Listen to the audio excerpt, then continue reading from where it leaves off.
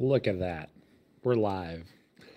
All right, this should be fun. I figured this is going to be the if you're not 5 minutes early, you're late kind of mentality. So let me be sure real quick because this is our first live endeavor in this. I'm going to make sure that we are actually looking good, sounding good. So I got to put my headphones on real quick. I want to test the sound real fast and we'll make some adjustments if need be. One moment here.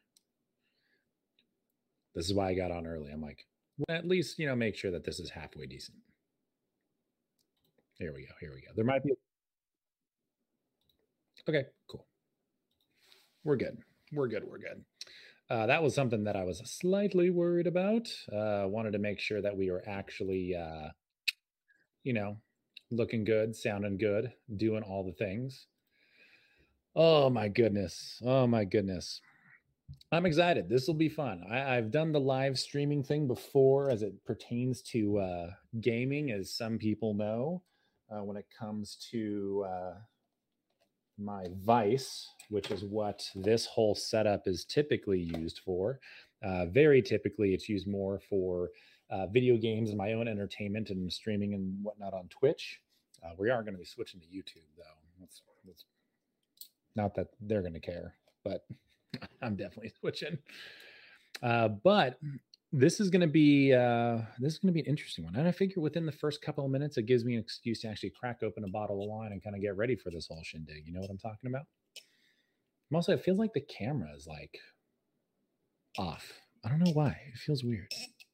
I know I'm looking down at like the stream. I'm trying to keep it like right here to my right so that when or if people chime in, I can be like, oh, hey, what's going on? It's like right here. And it's easy to look at. The joys. It's the good stuff, right? Oh my gosh. It's been a day. I'll tell you what, it's been a day. This is why we're doing Wine Wednesday. It's hump day. We're taking a little break. We're going to talk wine tasting specifically. Oh God, I almost just knocked the hell out of that. We're doing it live. It's fine. So this is going to be a thing. We're going to try and do this every third week of the month is do a live show. We missed last month because I was like sick and I was stuffy and coughing and it was bad.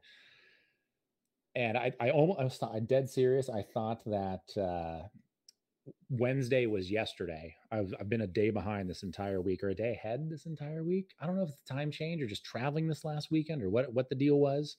But I've just felt off. So I'm trying to like sort this all out. I'm also confused because Selection Sunday was this last Sunday for March Madness. I thought, we still have tournaments going on. It's going to be like this following Sunday. Turns out it was 4 days ago. What is it? And that's just weird. I thought for sure that it was going to be later on down the line. So I had to put together my brackets and everything. I was in a hurry to do it. By the way, Houston's going to win it all, unless the Zags win it all. But I'm really hopeful that my Zags pull it off. But let's be honest, I don't know if they have the gusto this year. Houston's going to win it all. It's going to be Houston Marquette in the final.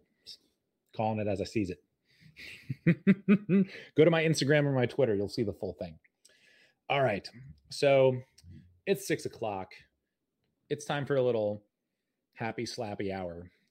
And what I want to do during these live tasting events, and hopefully as we get folks to tune in and talk shop and ask questions, I want this to be kind of an extension of what I do in the cellar out at the winery. In that we're sitting there, we got a bottle of wine open, and we can talk more kind of generally about winemaking, some of the stuff that goes into these glasses once the wine's finally bottled up and ready to enjoy. But first and foremost, cheers. Thank you for tuning in, whether you're watching this live on a Wednesday or if you're watching it later on down the line or listening to it through whatever podcast network you get your podcasts. I appreciate it. I really, really do. So cheers. And I picked a wine that's very apropos for the conversation that we're having today. because we've touched on so far for the first few episodes, kind of more introduction type stuff. We did hit it pretty hard early in March with some of the wine additive and finding kind of things that we can use or that are available to us as winemakers. So we have gotten, pretty deep into the rabbit hole in the first, month and a half or so. But we started out episode 1 just like basic winemaking talk in terms of like the process from grapes on down the line to aging. And that's where I really want to pick up today's conversation, is when it comes to wine aging and what us winemakers are looking for when it comes to a barrel of wine that's going to sit in a cellar for a few months, a few years, or whatever the case may be. And we'll draw a little bit of experience from what we do for MTGA as well as Blair Payton. And with that, I do want to kind of start off the conversation with, this is all very subjective. That every winemaker will have kind of their own thoughts and ideas on what's going to be best for the wines that they're making. The way we do things and how we do things is what works for us. Some of that might translate to other producers and other programs. Some of it definitely won't. And this is why you can have so much wine being made and so many wineries within Napa, within Sonoma, California, the West Coast, the US as a whole, and the world as a whole, is because there's so many little things that you can tweak and dial in and experiment with. And the barrel aging side of things is no different. There are so many different avenues.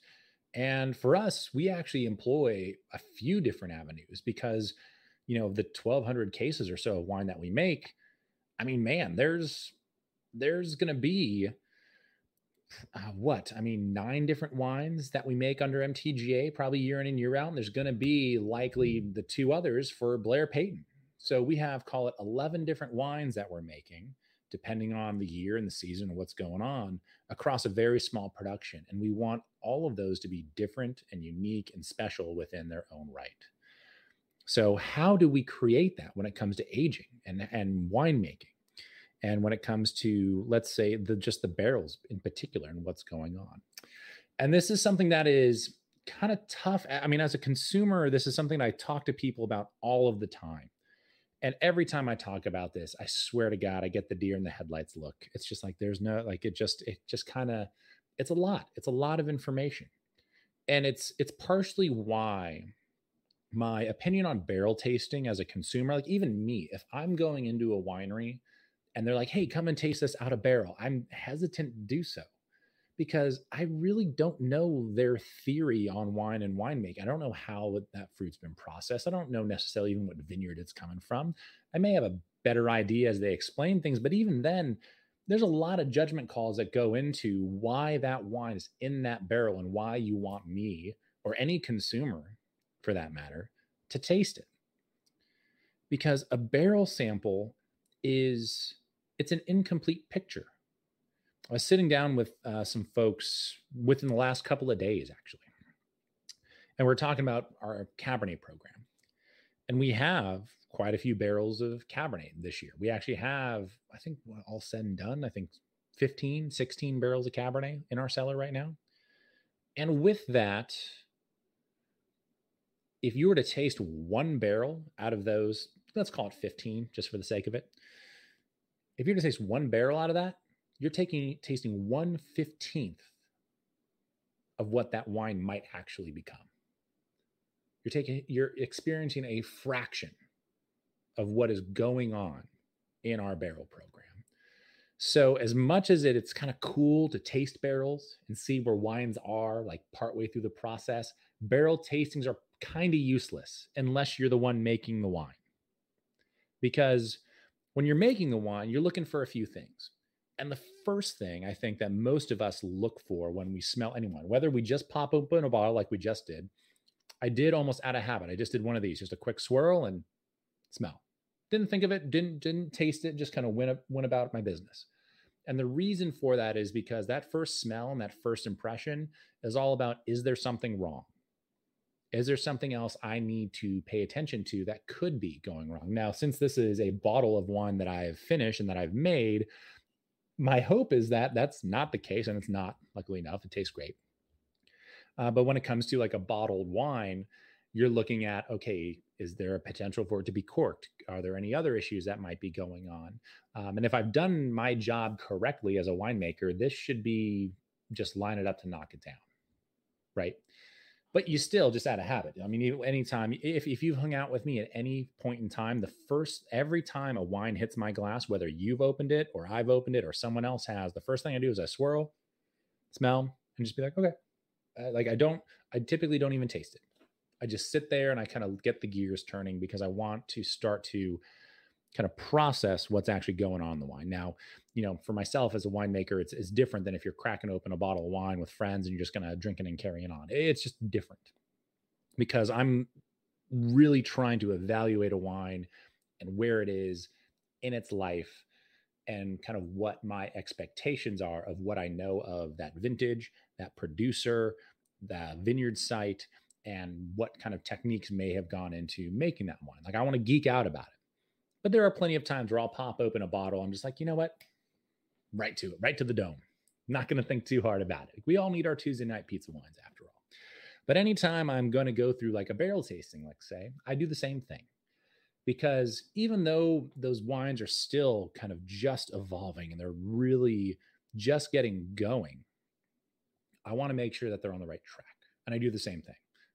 Grab a wine thief, take a little wine out of that barrel, put it into a glass, give it a swirl, and I just give it a smell, and I set the glass down, and I have a little black like moleskin notebook that I just write some notes in.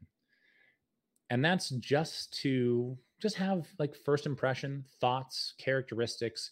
It's nothing too geeky. It's nothing too crazy. I'm not waxing poetically about everything that I'm smelling or what I think it's going to taste like or where it is in the process. It's clean and simple stuff.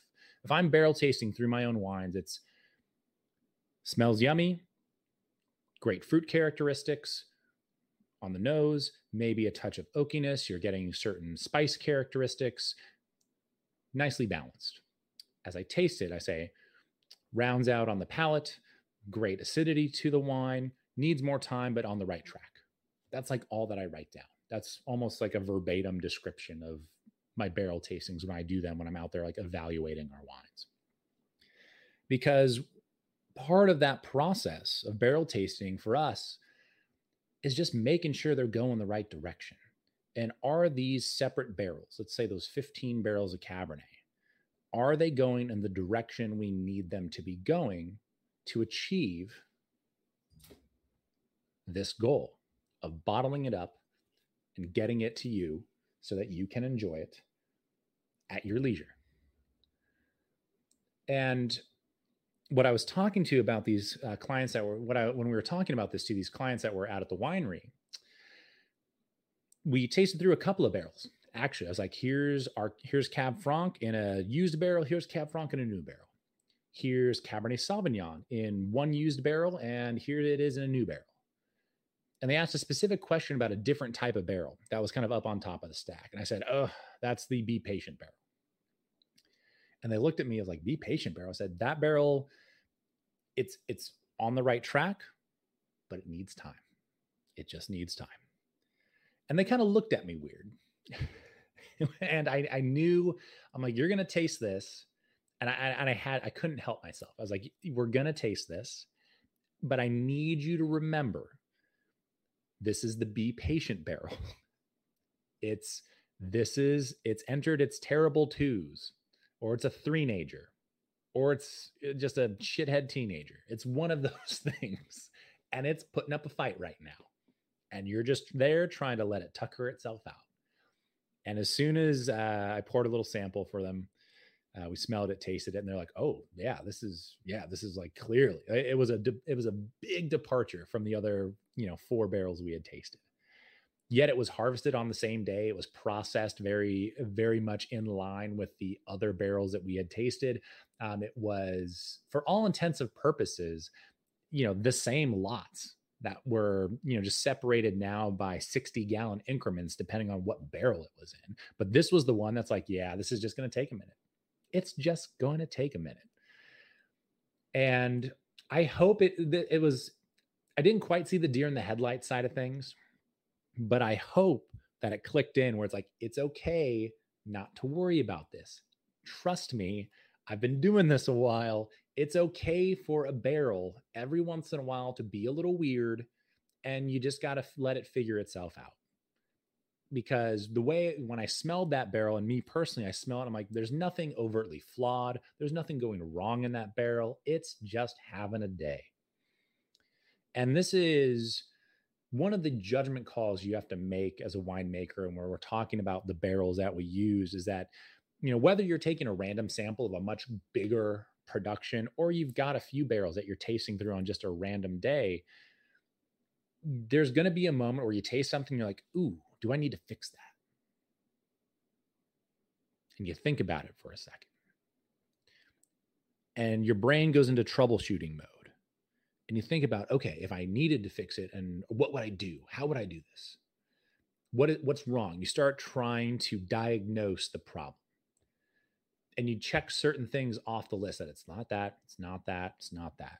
So in smelling this barrel, I know from personal experience in winemaking now that at this point in my career, that I checked all those boxes. I'm like, there's nothing overtly wrong with this. It's just having a day. And I know full well that probably a month from now, it's going to be beautiful, but we just need time. And it's tough. It can be tough if you're new to the wine industry, or you're not familiar with winemaking and kind of these subtleties within a cellar, that certain barrels just go through these ebbs and flows. Partially why I opened up Pinot Noir, and we're going to get into that sucker in a second. But even there are going to be many, many barrels that, I mean, not many. Hopefully it's not a lot, but there's going to be a few every year that you're just like, I don't know about this guy. And there's nothing overtly wrong with it, but you just got to wait. You just got to be patient. This happened with our Pinot Gris this year. No joke. We bottled up our Pinot Gris in the end of February 28th. And there were 2 barrels out of 6. We're talking 1/3 of our Pinot Gris from this last harvest, where I was like, I don't know if I can bottle these. And this was at, end of December, beginning of January. I was overtly concerned about our white wine program this year. And I had to remember that at the end of last year, when we were doing the same thing, going from 2021 into 2022, when we're making Pinot Gris the first time, and kind of where that wine was headed, and kind of the ebbs and flows of the 6-month process of making that wine, that there is a certain point where it's like, it's just going through a bit of a phase. And the same thing happened this year. And I had forgotten all about it until I went back to my notes from 2021, the 2021 vintage, and into, last year, 2022. And I was like, oh, the same thing happened. But last year, I was just 1 barrel. And I was like, oh, that'll sort itself out. I didn't think twice about it. This year, it was 2 barrels. I'm like, shit, that's 1/3 of the production. I can't have 2 barrels get weird on me. And I panicked until I read my notes. And I was like, it's okay. Everything's going to be okay. We're going to be okay.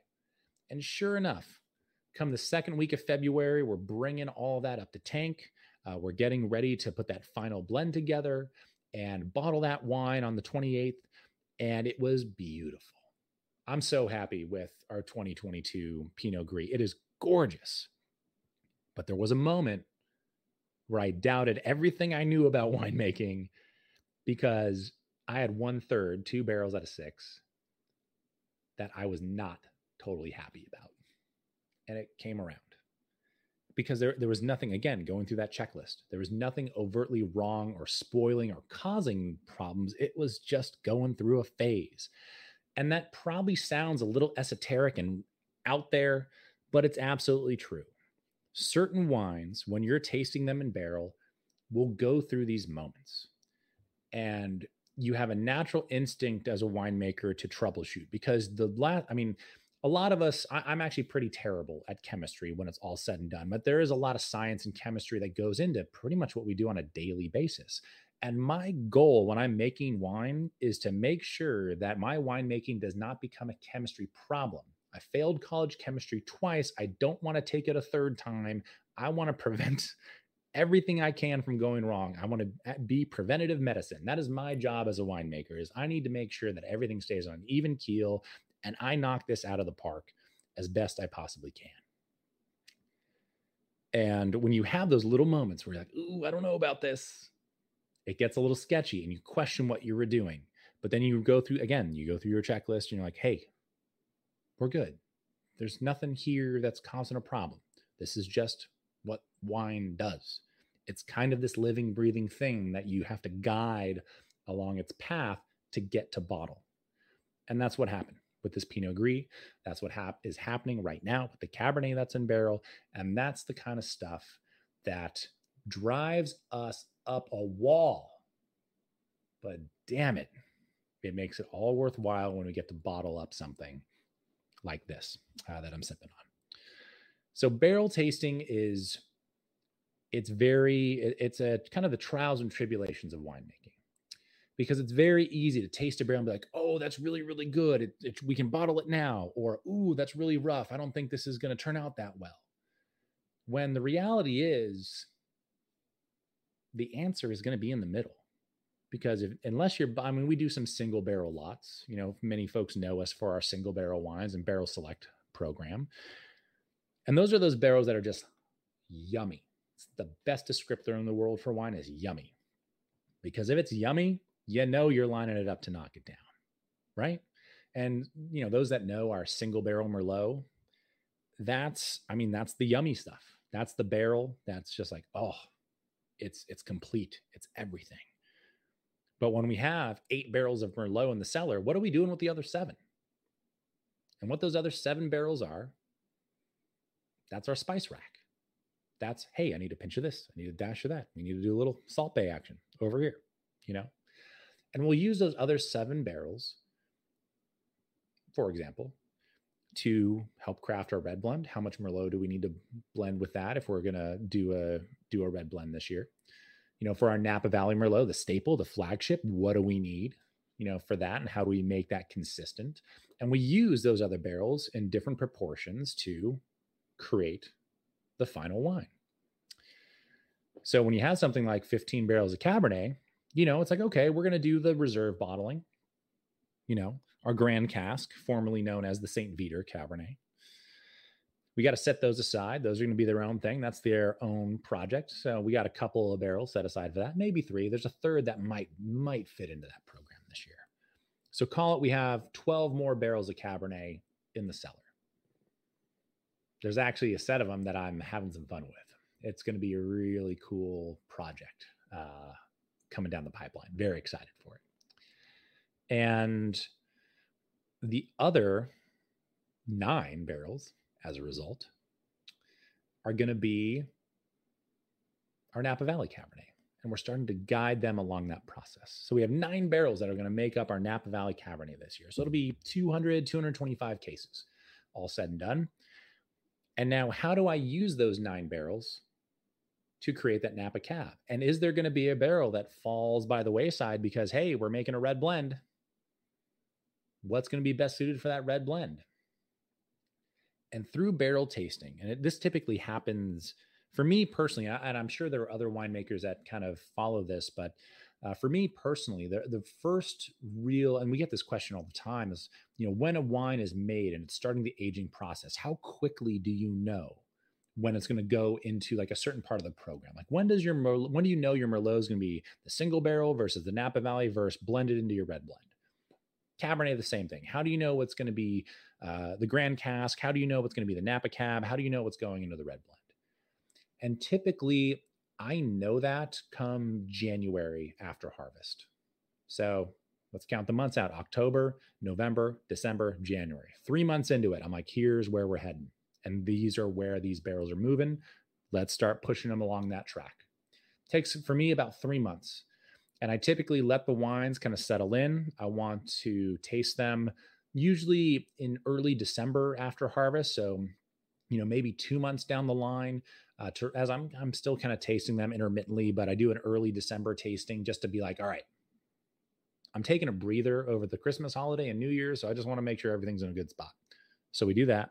And then come the end of January, I'm like, okay, here's the moment where we're going to start dialing things in. And we're going to make sure that these barrels are on the right track and they're moving the right direction. So I go through and I taste through all of our barrels in late January. And I just have a piece of chalk and I write on the barrels This is where this is going. This is where this is going. This is where this is going. It's all seller shorthand. It takes, a few hours to go through everything and mark it appropriately.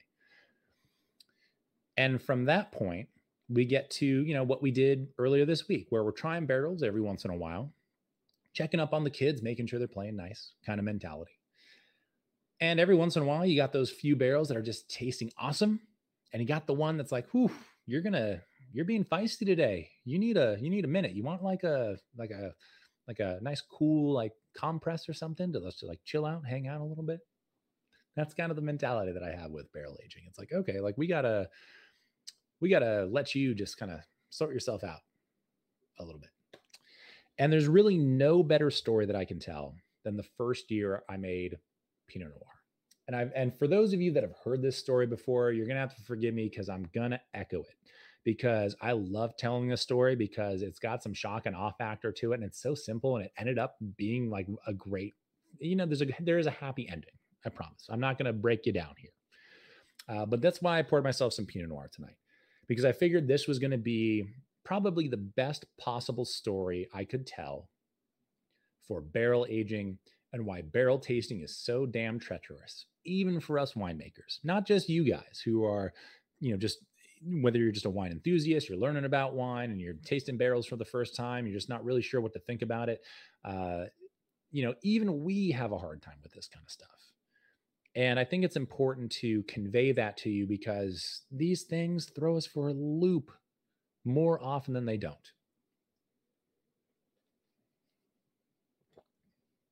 So this is our 2019 single barrel Pinot Noir.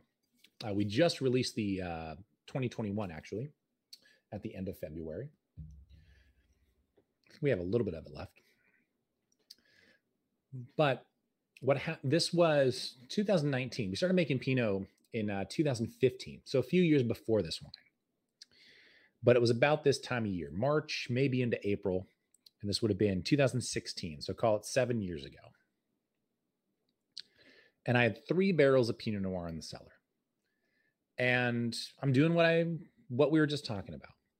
I'm diving into each barrel, trying it as they go. I'm trying through our Merlot. I'm trying through our Riesling at the time for the white wine we were making. We actually had a little bit of Cabernet in the cellar from 2015. So I'm trying that barrel out. We only had a barrel of it when it was all said and done. And then we had those 3 barrels of Pinot Noir. And I saved the Pinot for last because it was my first time making Pinot. I actually did the tasting backwards. I started with Cabernet, then I tried the Merlot, then I tried the white wine to kind of like freshen up. And then I went back to Pinot Noir because I do that regularly in my tastings. I kind of like reverse my tasting order. I do it at random at times because I don't want to have like a single wine influence the next wine that I'm tasting, if that makes sense. So I taste things out of order really, really frequently, or kind of what is a preferred order. And for me, it's kind of an easy way to check your work, make sure you're being honest with yourself. Is this your honest opinion, or is this just because this wine is having an impact on what you're tasting now? Because that happens. That happens all the time. And I think you have to be conscientious of that. So I taste the Pinot last, of all things. And the first 2 barrels, it just ended up this way. Sure enough, the first 2 barrels were beautiful. We had one that was in a brand new French oak barrel. It was tasting great. I picked out this really solid cooperage that was just so subtle and just really singing. The other one was in a neutral barrel, had been used a couple of times. There were also 2 different clones. The 667 was in the new barrel. The 115 was in the used barrels. And for those that don't know, clones are, as we refer to them in the wine industry, they're in essence different types of the same grape. So almost think of it like different types of apples. You have your Fuji, Granny Smith, Red Delicious, so on. For grapes, you have different clones, and a lot of times they just have different numbers rather than kind of sexy names. So 667, that particular type of Pinot Noir, is known for being very balanced, actually. It's a great kind of standalone style of Pinot Noir, or it really tends to be the backbone of a final blend. Typically, the single barrel Pinot Noir that we bottle up, this is typically the 667 clone exclusively. We don't blend it at all. It's just something that really, it can do a really stand-up job on its own. So we'll use it as a backbone for our main Pinot blend, or we'll bottle it on its own in a really solid year. I like the 19 that I have here. The 115 tends to be more structure, a little bit edgier, definitely provides like the beef and like the intensity in the wine. It's the reach out and grab you clone that we use. And we had, one barrel of the 667. The yields were really low, really, really low in 2015. I mean, that Pinot Noir vineyard probably was down like 60% or something when it was all said and done. So we got what we could out of it, realistically. We were making literally half the amount of Pinot that I wanted to be. And that last barrel was no joke. Like the first two smelled like you would expect, like young Pinot Noir, really bright red fruit characteristics. The tannins were pretty soft. The acidity was great. It had this beautiful, like refreshing kind of characteristic and note to it. And then, shoot, the third barrel was just like, what's going on here? Like swirl it, smell it, taste it again. Couldn't figure it out. Swirl it, smell it, taste it again. I was like, damn it. This barrel smells like Cheetos. Like, no joke. This wine I'm making smelled like crunchy Cheeto dust. And I put the glass down. I sit there and I think about it. I'm like, okay, let's think about this for a second. I went back. I grabbed myself another splash of white wine. And I, kind of did like a palate cleanser. I'm like, okay, maybe it's Pinot. It's like Pinot's naturally kind of funky sometimes. Maybe it just needs to blow off a little bit. I'm going to let that sit there for a second. I'm going to have a sip of white wine, like reset my palate, and then we're going to get back into it. And so we do that. And I try it again. I'm like, damn it, it's Cheetos. Why does my wine smell like Cheetos? It made no sense to me. And I was flabbergasted. I was like, shoot, like what is happening in this wine? So I take a sample of it, and we have a great independent lab here close to where we live, and I can submit samples and basically get a full chemistry run up on this wine and say, hey, what is going on? By the numbers, tell me what's wrong with my wine. I get the numbers back. Nothing's wrong. They're all within a reasonable range of like what you would expect. So I'm like, okay, that's weird. So I grab some more samples and I start giving it to friends, family, colleagues. And I'm just like, hey, try this. Let me know what you think. Didn't tell them what it was. I was just like, just try this real quick. Tell me what you think. And this is over the course of like the week following this. And all of them are like, huh, that's weird. It smells like, kind of cheesy, like cheese rind, or like, but also kind of like dusty. Like, you run chemistry on it? Yep, ran chemistry on it. Numbers are good. Numbers are good. What is it? It's Pinot Noir. Oh, there's your problem. It's Pinot. This is just what happens. Like, it's just having a day. I mean, you could rack it, move it into a different barrel, maybe blend it with the other barrels. But realistically, if you do that, it's probably going to get worse. So you might as well just wait. And that was everybody's answer. They're like, this barrel, as weird as it is right now, it's not representative of what the wine's going to be. And you need to be okay with that and just let it figure itself out. If the numbers are good, there's nothing overtly flawed or like nothing going wrong, just wait. Just wait and you'll be fine. Just wait and you'll be fine. And I was like, okay, like I spent a lot of money on this fruit. Like, I guess I'll take your word for it. I mean, that's what I've heard, like Pinot's finicky, but all right, we'll see what happens. So I try not, I mean, I'm worried about it for weeks. And it must have been a month later, maybe 6 weeks later. It was less than 2 months. Like, I know that for sure. I went back probably 4 to 6 weeks later, did the same tasting through the Pinot Noir. And sure enough, that third barrel was beautiful. It fell right in line with the other two. It's exactly where I wanted it to be. It was everything that I wanted it to be. And I was like, well, no shit. They were right.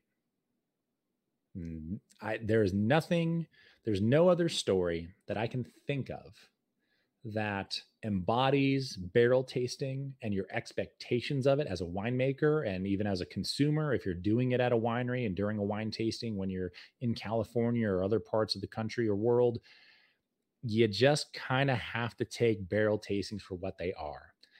Do not make a snap decision unless there's something overtly wrong with it. And typically, if you're at a winery visiting as a guest, the people that are hosting you for a tasting, you're not going to taste a barrel that's got something funky going on. You're going to taste a barrel that tastes really damn good because they want to sell you that wine. That's just bad marketing. You can't taste people on wine that's having a day. You got to give them the good stuff. You know? It's kind of like it's almost synonymous with that scene from The Jerk. Like, what's with all this old wine? Bring us the new stuff. You know what I mean? You want to put your best foot forward, right? You want to put the best foot forward. And it's our job as winemakers to weed through that and say, is this barrel just having a day, or do I need to do something about it? And luckily enough, if you're good at what you do, and I try not to toot beat my own horn that much, but I like to think I'm good enough at what I do that I can taste through, the barrels we have in the cellar or that other people have and be like, oh, here's what's going on with that. Oh, here, that's good. That's good. That's good. Ooh, that might need a little bit of work. Might be a little reductive. Could use some air. Might need a little of this. Maybe if you're going to blend that with that, get that done a little sooner. So to homogenize this one, the oak's hitting it really, really hard. So maybe rack that out of that and put it into a neutral and once used barrel, just so it doesn't get too 2x4-y. You kind of get just as you're tasting, you're like, okay, like you kind of just know where stuff's at and you can make really great educated judgment calls on what you think needs to be done. If someone's asking for your opinion, this is one thing I don't do is I don't go into someone else's cellar and be like, oh, you should do this. Don't ever do that. Pro tip, if you're into winemaking, even just as a hobby, don't come in and tell someone else how to make their wine. That's a big pet peeve of mine. And I'm sure that's of many other people. It's just take it for take the barrel tasting for what it is. And just, it's okay to have a different opinion, but don't come into my house and tell me how to decorate it. That's all I'm saying. So barrel tasting is it's a chore. It is. It might seem cool because it's like, oh, you get to go to work and try wine today. There are worse things to be doing at the office. Point taken. But for us, it is work. It's why you see a lot of us crushing beers at the end of the day. We're having a cocktail because we're going to work and we're evaluating wine almost every single day. Whether it's a blending session, whether it's a barrel tasting, whether we're trying library wines or where our current releases are at before they go out to, say, our wine club. There's a lot of due diligence that goes into making sure we're bottling up and releasing wines that we are proud of. So sometimes we just need a cold one to finish it out. And the barrel tasting side of things is no different. When you go through and you taste through 40 or 50 wines in a single day, that's why we keep the rusty bullets in the fridge. Good old Coors Banquet beer. Set you right every single time. So barrel tasting, it's so much fun to do. I hope it's something that you get to experience as a consumer at some point in time if you're into wine, because it is cool to try a wine that is partway through its process. And that's at some sort of point where you're like, oh, this is going to be part of a much larger picture when it's all said and done. But remember, and please remember this, just take it for what it is and don't judge that book by its cover. That wine is going to change dramatically by the time it gets bottled up. And it's likely, very likely, going to be a part of something much bigger when it's all said and done. So appreciate you tuning in. I am very excited to continue kind of these live chats. Hopefully, as time goes on, we'll have people start to jump in and I can answer more questions kind of on the fly, very similar to some of the Zoom tastings and things that we were doing during the COVID era that we went through. Because honestly, it's a lot of fun, especially when folks can't make it out to Napa on a regular basis. or once a year, or even every other year, or maybe it's just longer in between visits. If there's anything that I can do to help bring a little bit of winemaking and wine talk to you directly back home, I hope that this becomes a very solid avenue for it. So be sure to subscribe to the channel, hit the like button, share our podcast and videos with your friends. This will be posted up on YouTube here momentarily, and it'll be live on our podcast page, both through Apple Podcasts, Spotify, and Amazon shortly thereafter. So have a beautiful rest of the night. Hopefully you get to enjoy a very solid glass of wine. You're halfway through the week, and every day above ground is a good one. So celebrate it while you can. Cheers.